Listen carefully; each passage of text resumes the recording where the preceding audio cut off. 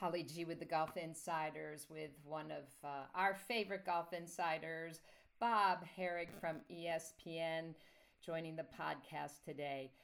Bob, it's been a couple of weeks since we've spoken, and it seems extremely important, given what's going on right now, that we talk for a moment about, just what's going on in the wake of the death of George Floyd, and in particular, this past week, a number of the players speaking out, PGA Tour players, LPGA Tour players speaking out against racism and injustice, and wanted to just start and get some comments from you.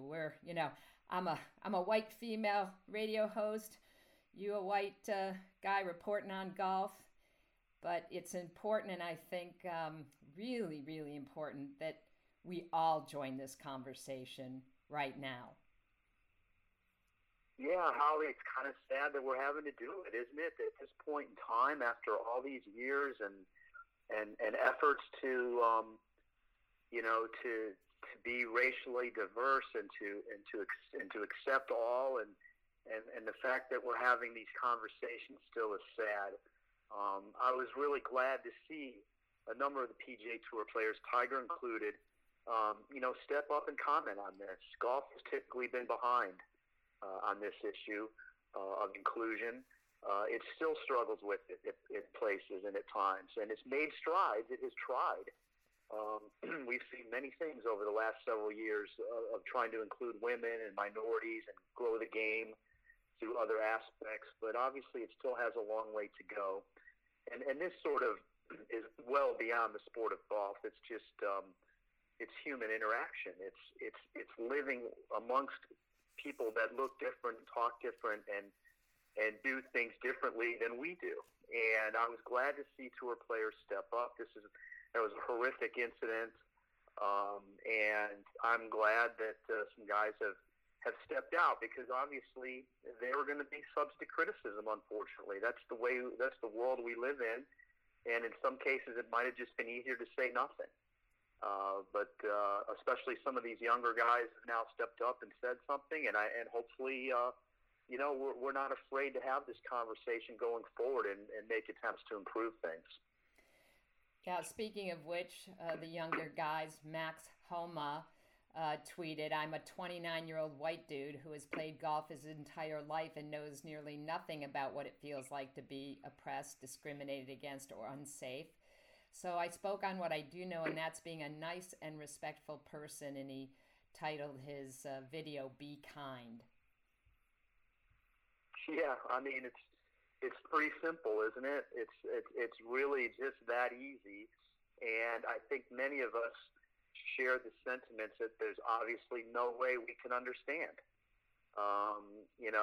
And this latest incident in Minneapolis highlighted what seems to happen time and time again to African American males who are singled out, and unfairly accused or put in positions of danger. And, obviously you can't say this without pointing out that I think we're talking about a few instances that make everything look bad, right? I mean, clearly there are excellent police officers, and we respect what they do, and it's incredible what they do and how hard that job is. And so it's always this balance. You can't paint with a broad brush here. But there are just too many incidents that have occurred like this that make you wonder what's going on and why does this keep happening? Well, golf has certainly shifted in the last, 10, 20 years, of course, beginning with Tiger and his dominance on the tour. We've become a global sport, players from all cultures now participating.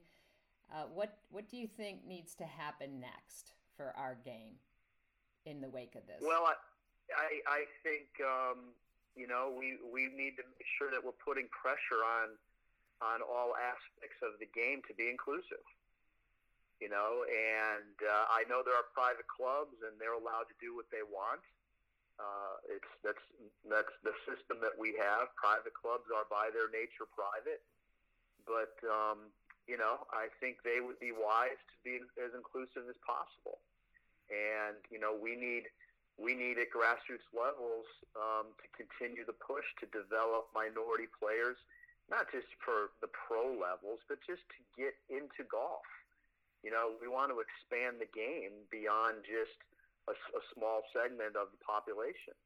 And Tiger has had a big impact on that, but I think he would be the first to admit that he's disappointed that his rise did not translate to more African American and minority interest in the game.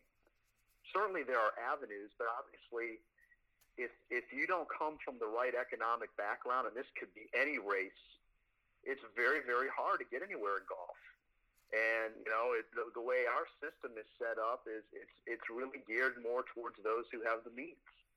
It's expensive to buy clubs. It's expensive to take lessons. It's certainly expensive if you're trying to get into the game and excel, like at the American Junior Golf Association level. You're traveling, you're entering tournaments, and we don't have in the U.S. we do not have like a national body to develop golfers. Like they do in other countries, like they do with other sports in other countries.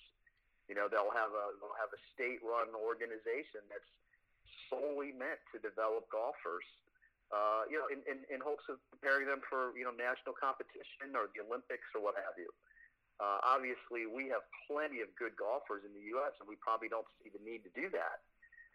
But yet, how great would it be to have funding for those who are aspiring to take the game to another level? And it just seems like when there's a disconnect there, and it's made it harder. It's just simply made it harder. You work for the largest sports network in the world. Interesting how the network has covered this, and I'm just curious in general, what your feeling is of the role of athletes in these social issues. It becomes difficult for a lot of them. We've seen it for Tiger because, you say something, he says something, and there are plenty that say it's not enough. And it's a difficult, place to be. But what are your thoughts? Well, listen, I understand the segment of people that want to say, I come to sports to get away from this sort of thing, or to get away from politics or to get away from the negativity in the world. And, it's a release for me. I view it as entertainment. I don't want to hear about these things. And I get that. But when it comes to this issue of inclusion and discrimination, and especially in the big team sports like basketball and football, where a predominance of the athletes are African American, to ignore this would just be I feel it's irresponsible. The athletes can relate to this. Many of them have been through it personally. How many stories have we heard here recently now in the last few days of athletes that talk about being singled out? That story about James Blake, the former tennis player, that happened in 2015 when he was mistaken for someone that was involved in a credit card fraud issue. Now, credit card fraud is not a crime of violence, and yet he was tackled and beaten and, feared for his life. He was mistaken. They mistook his identity. I mean, how many times does that happen? And this is happening, throughout the country a lot. And when these athletes speak about it, of course it's going to be covered. It is and look we're just seeing what just happened now with his own teammates, with Drew Brees, with the New Orleans Saints, who spoke out, and basically, I'm sure people heard what he said. He doesn't agree with what Colin Kaepernick did, kneeling for the national anthem. Of course, there are many who believe that doing so was not disrespecting our flag or disrespecting servicemen in any way. It was a peaceful way to call attention to this very problem that we're talking about today. And so a lot of his own teammates on the Saints have called Brees out for that. It shows you how volatile the issue is, and to ignore it would be really poor form, I think. And especially now, of course, in this time where no games are going on, an issue like this is going to be front and center. And perhaps that is good timing that may be coming out of all this. That all we can do is listen and have these conversations. And hopefully, as his 6-year-old daughter said it, I don't know if you heard it, but George Floyd's 6-year-old daughter said, "My daddy changed the world." And we can only hope that truly we are seeing, the whole country waking up. Absolutely. I mean, I would have thought these turning points would have occurred much earlier than this. You would have thought that we'd have passed that point, but clearly we haven't. And, this is just another sad reminder, and hopefully now it does spur us. It needs to just be more than talk. It needs to be actions. And hopefully it is sustained, because clearly, there is a big disgust with what went on, and I think there's more of an understanding now of why there has been the type of protesting that we've seen on this issue. Not the rioting, obviously. That's completely different. It pulls the attention away from what the protests are about. But the actual peaceful protests, they do have meaning. And like you said, hopefully people are listening and taking it all in. Well, it's hard to believe we have been on hiatus for almost 12 weeks. Wow, 3 months since the players, yeah. Bob. And next week we will have live golf, as finally the players will be teeing it up at Colonial. One of the strongest fields they've had, not surprising. What are you anticipating? What are you looking to see next week? Well, first of all, from the standpoint of moving forward in the COVID-19 era, I hopes, great hopes, fingers crossed, prayers that everything works out. That we don't have any issues, that we don't have anybody testing positive. The tour has gone to great lengths to try to make this work. I commend them for their efforts on this. There's no perfect system, but they have worked hard to improve it. I mean, they just announced that they've contracted with a company that's going to administer these COVID-19 tests on site or in the towns where the tour is. And, when they first announced this, they said the results wouldn't be available for 24 to 48 hours. Now it's 2 to 4 hours. I mean, that is absolutely the way forward. Within that day, you can know if you are positive or negative. If you're negative and do the right things, why can't we have these competitions amongst these players, caddies, officials, and feel safe? And so I think that's a huge step forward. And I think as we go on, the testing is going to get better. It's going to become more available. They'll be able to test more people. And hopefully there comes a day not far down the road where they're able to let some spectators in. So as far as that's my first thing. I mean, secondly, I think these guys are itching to get out there. They've been working on their games the last few weeks. Golf is open back up and everywhere now. And as we always see in golf, there's somebody who's hot. And I would not be surprised if somebody comes out at Colonial next week and shoots 62, 63. There might be some guys who are rusty, but when you've got 144 of the best, I don't doubt at all that there'll be a handful of guys that come out firing, and you're going to see some really good scores. And I think you're going to see some really high TV ratings as well for an event like the Colonial. This is a great opportunity for golf. there's not much else going on. I know NASCAR's back, but NASCAR's usually one day. Baseball, hockey, the NHL are not coming back for at least a month. And maybe if baseball gets its act together, it'll be around 4th of July. Well, the tour's going to have 3 or 4 events by then. This is a great opportunity, and hopefully, and that's why it's important they get it right with all the testing and following the protocols and making sure it's safe. But hopefully, there's obviously a lot of big name players competing. It would be nice if a few of them stepped up to create even more of a buzz. And people get behind it and follow it and get interested, and maybe it drags a few more people along who might not have otherwise been watching at a time when all the other things were normally happening. So right now we'd be in the throes of like the NBA Finals, or we'd be right on the cusp of that. The NHL, the Stanley Cup playoffs, baseball would obviously be in full gear. None of that's happening. So golf has an opportunity, and hopefully it takes advantage. Yes, our inner sports clock is definitely been turned upside down, that's for sure. A big announcement on Tuesday was that there's a new event, as it was hinted, that's going to take the place of the John Deere July 9th through 12th. Share with our listeners about that.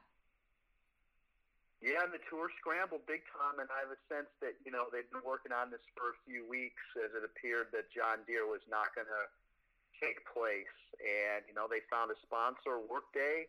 They're going to play at Muirfield Village the week before the Memorial. That's unusual. Back-to-back events at the same course. But given the circumstances, I think it's a perfect solution. I think that it if they could have, it would have been wise to do that more than once.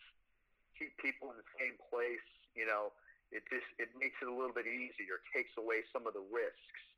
But by that point, they're going to have 2 events in a row, and they've the first event is a full field, 156 players, or they're given plenty of playing opportunities. That allows the Memorial to go back to its invitational field of 120. The Colonial is supposed to be 120, but they increased it to 144, trying to give these guys as many cracks as possible. So I think it's great. I think it's a great move, especially since Memorial is now sort of next up to see if they can have spectators. And so to have an event the week prior without, gives them an opportunity to have a bit of a dry run with some things.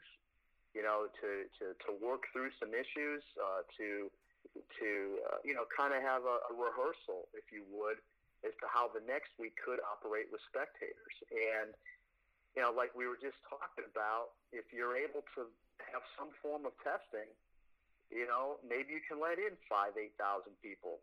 Obviously these things are very, very complicated and it's expensive, but I think that's the way forward. And if nothing else, they're probably not going to have any kind of grandstand and kind of seating. But if you did temperature checks and you were very, very diligent at getting the word out to people, there's a way that maybe they can have some people there. And then that gives us hope for things down the road, having spectators. We need to get over the fear. There's going to be that fear, and we need to see that these things can work. So, there's a lot going on in golf now coming up. It's going to be 5 events without spectators. Then hopefully still there's that chance for spectators at the Memorial. And if they could pull that off, I think that would be a boon to all of sports. It could be a roadmap for how it could work. Couldn't agree more. He's the top of the leaderboard when it comes to golf journalism. Bob Harig, thank you so much for this very special conversation today. Appreciate it. Thank you.